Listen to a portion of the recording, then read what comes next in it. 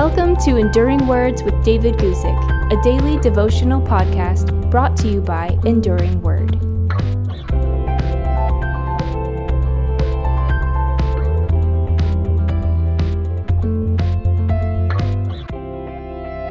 In our daily brief times in God's Word, we're making our way through the Beatitudes. And today we come to the sixth Beatitude, Matthew chapter 5, verse 8, where we read this.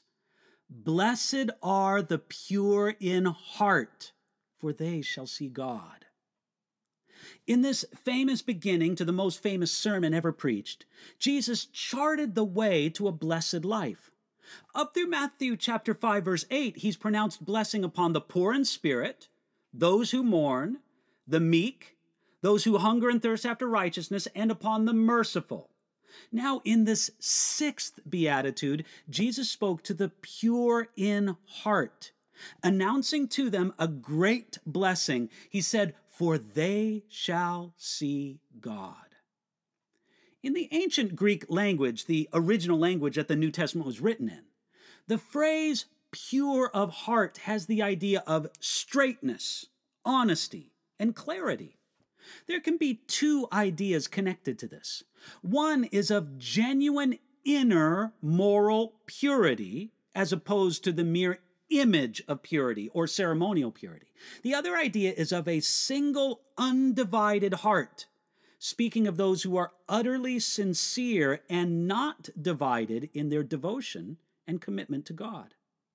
As he often did, the great preacher of Victorian England spoke to the heart of the idea. Charles Spurgeon observed this, quote, "Christ was dealing with men's spirits, with their inner and spiritual nature. He did this more or less in all the Beatitudes, and this one strikes the very center of the target, as he says not, 'Blessed are the pure in language or the pure in action,' much less blessed are the pure in ceremonies or in clothing or in food, but he said, 'Blessed are the pure in heart.'" That's the end of that quote from Charles Spurgeon. And it's true. We need to be pure in heart, not merely these outward things. Now, what is the reward for the pure in heart? Jesus announced it. He said, "For they shall see God."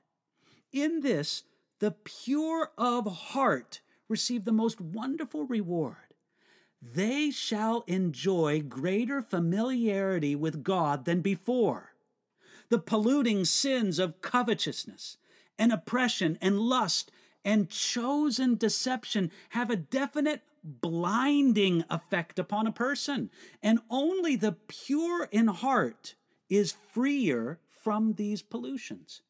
It isn't so much that God changes and becomes more visible. Their reward is that they see better. Now, on this side of eternity, no human eye can see and take in the essence and the core of God's glory, yet the pure of heart can, by the eye of faith, see and enjoy God in this life in a greater way than those who are not pure of heart. It is as Paul wrote in 1 Corinthians chapter 13, verse 12, "Now we see God in his glory dimly, yet the pure of heart see him better than others do." The pure heart person can see God in nature. The pure heart person can see God in the scriptures. The pure heart person can see God in his church family. The pure heart person can see something of God's true character. There are some people who go their whole lives without seeing anything of God. They're totally unconscious to spiritual things and to divine reality. Yet not seeing something proves nothing to those who do see. Ultimately, this intimate relationship with God must become our greatest motivation for purity. Understood rightly, it is much greater than a fear of getting caught or a fear of consequences. We say, "I want purity of heart because I want to see God better than ever before." That is great reward and great blessing. You can receive some of that today. Thanks for listening to Enduring Words with David Guzik. For more information about David's ministry, visit enduringword.com.